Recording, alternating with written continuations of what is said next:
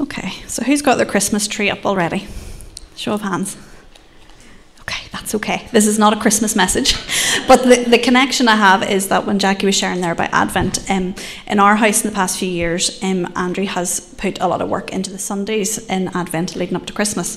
So for us, it's putting up the Christmas tree. So it's a candle. For us, it's putting up the Christmas tree and having a bit of a devotional time. And we do that every Sunday. And I think it's a good practice to set, actually.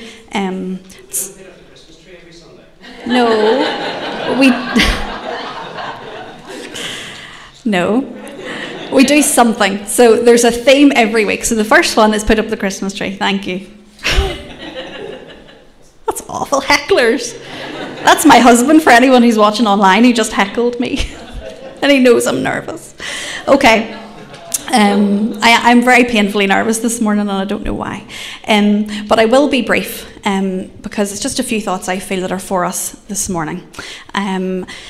And, okay, to set this up, I want you to use your imagination a little bit, okay? Imagine you're on an airplane, okay? So it might be a while since some of you have been on an airplane. But I want you to think about, you have the aisle in the middle and you have seats either side, okay? Who likes sitting by the window? Right? Who likes an aisle seat so they can get off quick? Okay, there we go. So we're showing personality types here of where you prefer to sit. You want to be first off, first in the line for the toilet, all those things. But some people like a window seat. They like to look out, okay? So imagine that. Imagine that. You have two sides, either side of the aisle. And I'm going to ask you again to use your imagination and imagine on one side of the plane, there's a seat there reserved for you. And in this metaphor, I want you to see that as a seat of when you accept faith, when you come to faith, when you accept salvation, when you come into a personal relationship with God, there's a seat there for you on that side of the plane. And it's a bit like when we were singing that song a moment ago, It Is Well With My Soul. If you're singing that and you truly feel that in your heart and you say, yes, it is well, despite everything else going on, my relationship is there. That's that seat on that side of the plane. And while that isn't the focus of my talk this morning, I want to first of all put that in because that really is why we're here. Ultimately, we're here to point people to Jesus so that everyone that we meet, everyone that comes in through our church doors, everyone who listens to us, they're pointed to Jesus. They're pointed to this invitation of a seat to sit there and have a relationship with the Father. And if that's not your experience this morning, that's the most important thing I want you to dwell on. It's something certainly to talk about. Because it is the most important decision that we make in our lives. And for me and for many people here, that's our experience, that we've accepted that seat, that free offering of salvation. But what I want to focus on is the other side of the plane this morning. So if you have a seat on the left side here, I want you to think there's also a corresponding seat on the other side of the plane. And that's your seat of service. Okay? And that sounds so cheesy. It was so good when I prepared this. But imagine, okay, a seat of service, and it's not a scary seat, but if you have one on this side of the plane, there is one for you over there, no matter who you are. And this service, I don't just mean services and roles in a church like being a pastor or a worship leader or those sorts of things, but I mean things in your real life where God's calling you to use your gifts and talents to reach others, to be a light. That service can look like lots of different things. And this morning what I hope to do is to stir something in you that maybe you already know what that is, but I want you to go deeper. I want you to get really comfy in your seat. And we're going to look through some things that might get in the way of that, and hopefully it will be helpful.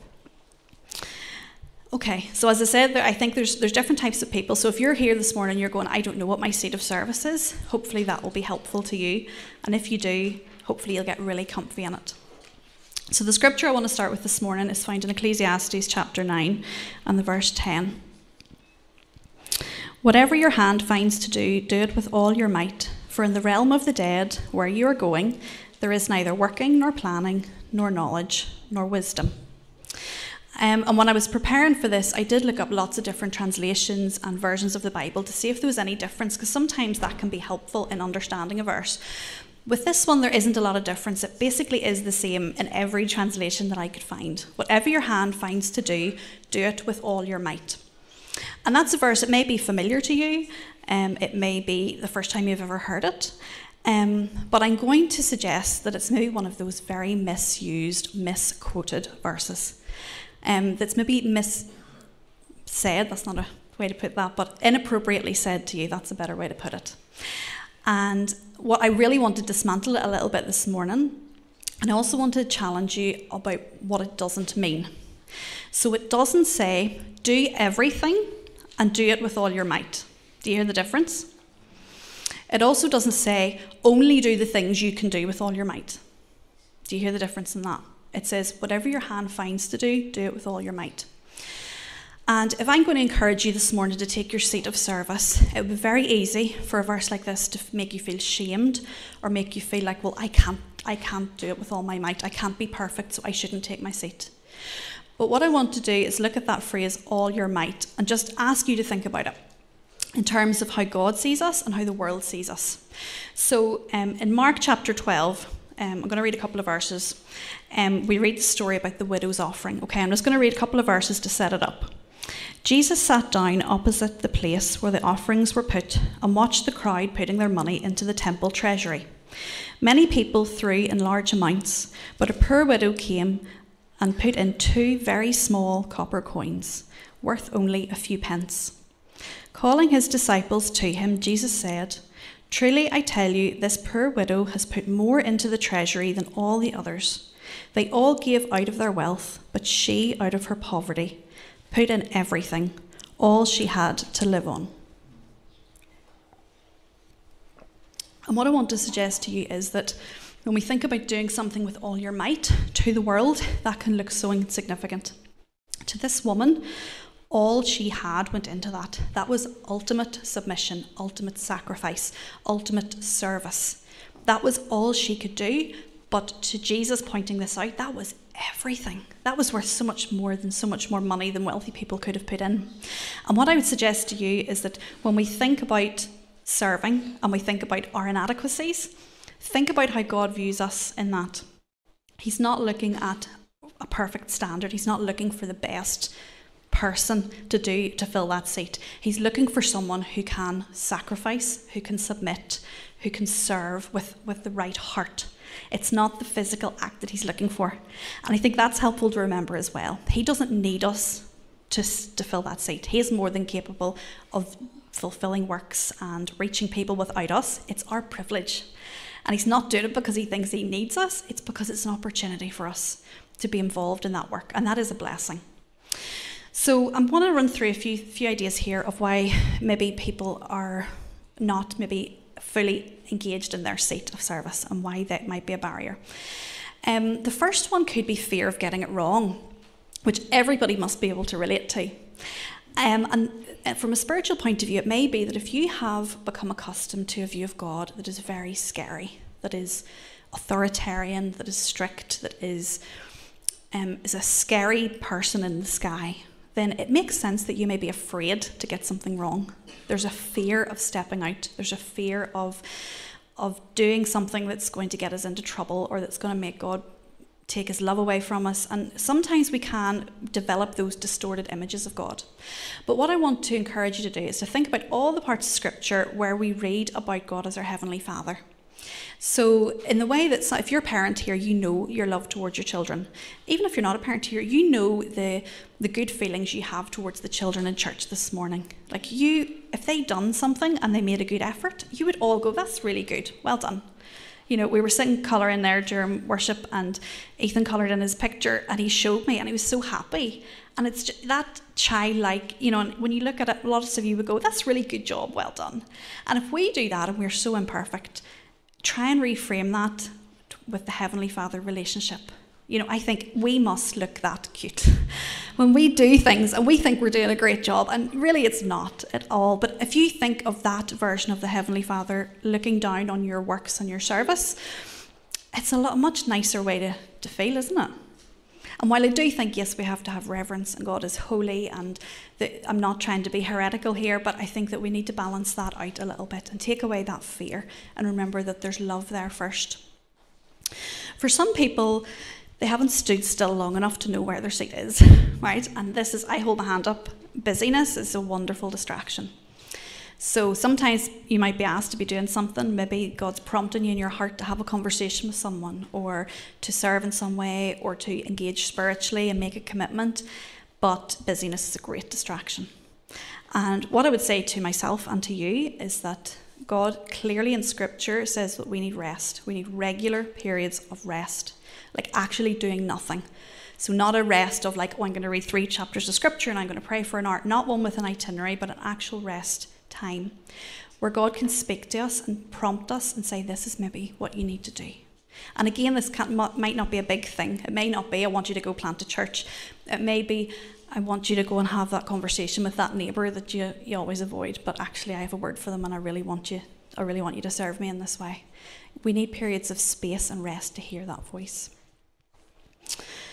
Another thing that may get in the way of some of us taking that seat is words or labels that have been spoken over us. We talked a little bit in our Wednesday night meetings about life scripts and about how sometimes we have an idea of how life should go, what we should be doing and what people expect of us. And I would go a wee bit deeper and I would say a lot of this starts off when we're a lot younger. Maybe labels that have been spoke over you, positive or negative, but you've brought them with you. And I really kindly want to say that those things are not always true in adulthood, okay? So when we describe someone in a certain way and they bring that into adulthood and they try to serve, if their core belief about something is, well, I'm the quiet one, there's no way that they're going to accept that seat when God says, actually, I need you to speak a word for me. Actually, I need you to be a prayer warrior and I need you to lead people. If that's the label we put over someone when they're young, that's going to be really hard to break out of. So we need to be really careful with reframing that for us, but also with our young people. So we have plenty of children in this church. And I think it's really mindful of us to think about how we speak to them, how we describe them, how we encourage them. So for example, like our teenagers, you won't want me to point to them, but most of them are down there. They're responsible for a lot of the sound and the audio stuff that goes on every week. And they will hate the attention for this. But I think it's really good for us to be encouraging them for their effort. Not by saying, you are so smart, I could never do this, okay? Because the reality is they can't be smart about everything, so we don't want to set them up for something they're going to fail. There's something they're going to fail at in life. But it is very important to encourage the effort, to be able to say, I appreciate you showing up at 10 o'clock on Sunday mornings once a month. I appreciate the effort you're putting in. That's what we want to praise. We want the label over them to be someone who shows up. Someone who's willing to serve, who's willing to learn, who's willing to sacrifice time for other people. That's what we want to encourage. So in ourselves, but in our young people as well. It may be that you're not sure what your seat is. So in that case, I would suggest humbly, maybe it's time to ask someone. So if you're sitting thinking, like, I do have a willing heart, I want to do something for God, but you really genuinely don't know what that is, this is time to get good counsel. Find someone you trust, whose counsel you think is wise, that they've no ulterior motive, and ask them, what are my gifts? What do I bring? What should I be doing? And people will help you. That's a really important one. Sometimes not feeling like you're good enough is another barrier. And to this, I would also ask you to go back to the reframing about how your Heavenly Father sees you.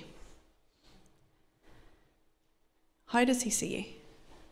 I'm going to tell you on the authority of Scripture that you are enough. What you bring, with everything you've got with you, all your baggage, all your insecurities, everything, he's saying you are enough. You totally have a seat over here. No matter what you've been through, no matter what other people have said, you are enough. The last barrier I feel that there could be here is shame. And sometimes shame of our past, sometimes shame over things we're not proud of, sometimes shame that doesn't belong to us but we've had to carry. That can get in the way. And the example from Scripture here I thought about was the Apostle Paul. So lots of you will know his story. If you don't, you can read the book of Acts and read about it. But Paul, he was Saul before he was converted. And if you think about him and the impact he had on the early Christian church, he was, people call him like the first missionary. There's whole books written about him and his work and his travels and his ministry. Imagine him at the point of conversion, and maybe God's telling him, this is what I need you to do. I need you to go preach. I need you to reach the world. And he was to say, look, I'm really glad for my seat on this side of the plane. I'm thankful for my salvation, but I have done too much.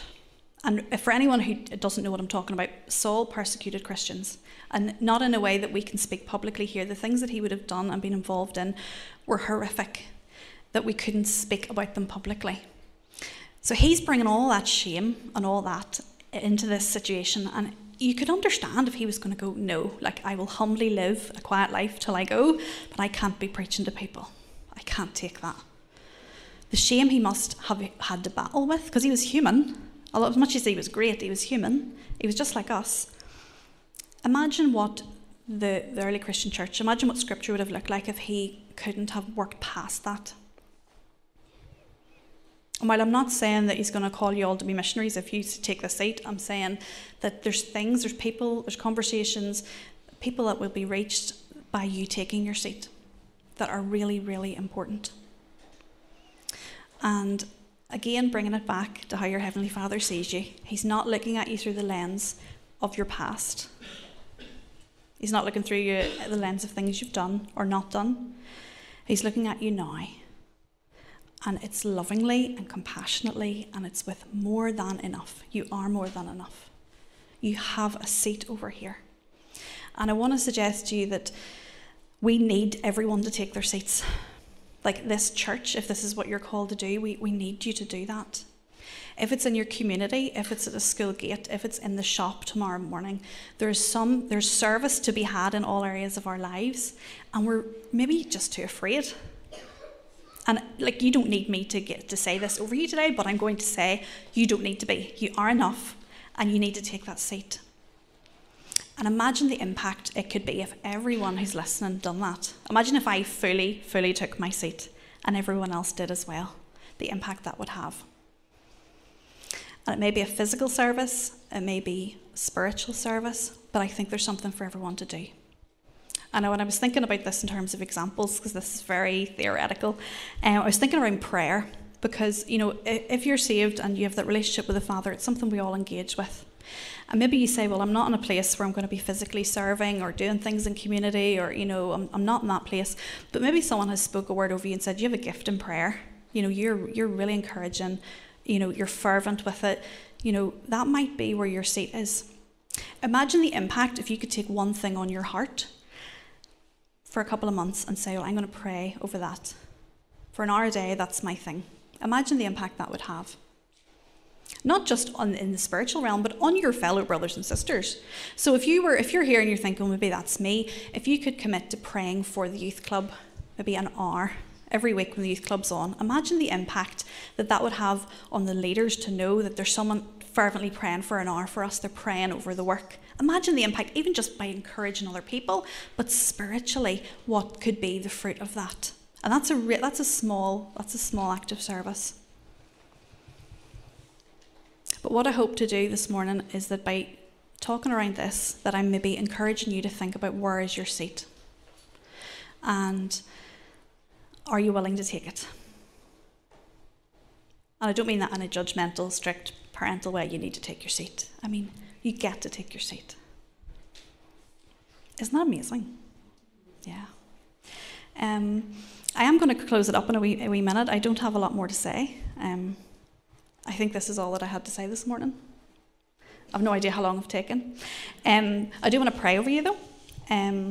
So if you'll indulge, maybe if you can close your eyes and kind of settle yourself. And I want to take some of these things I've talked about and pray them over all of you and myself. Just for a wee moment.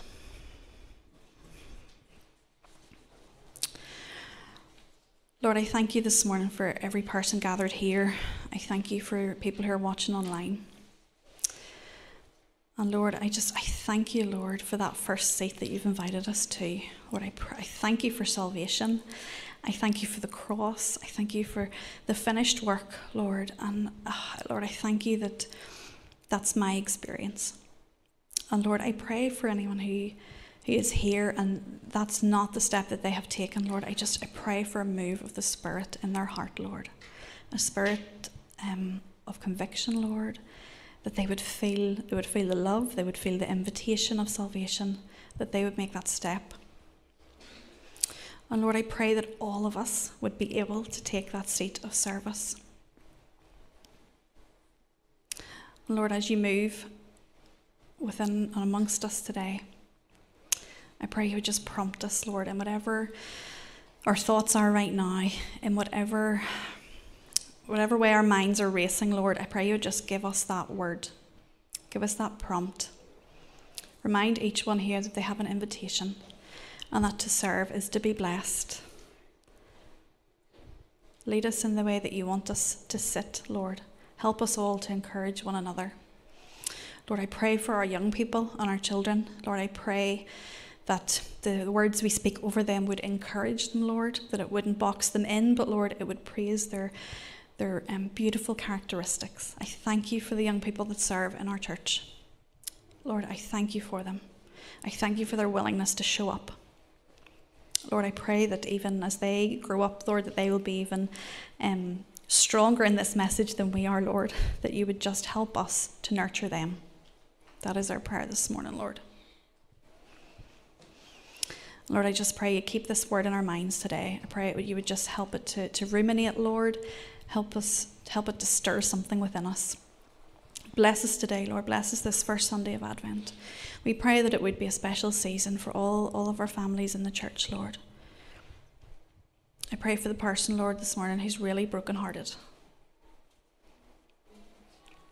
Lord, and you know who they are, Lord, and I pray comfort over them this morning. That the peace that only you can give would rest upon them this morning, Lord. That you would soothe that broken heart. You would help us to love each other well, Lord, in this season. In your name we pray. Amen.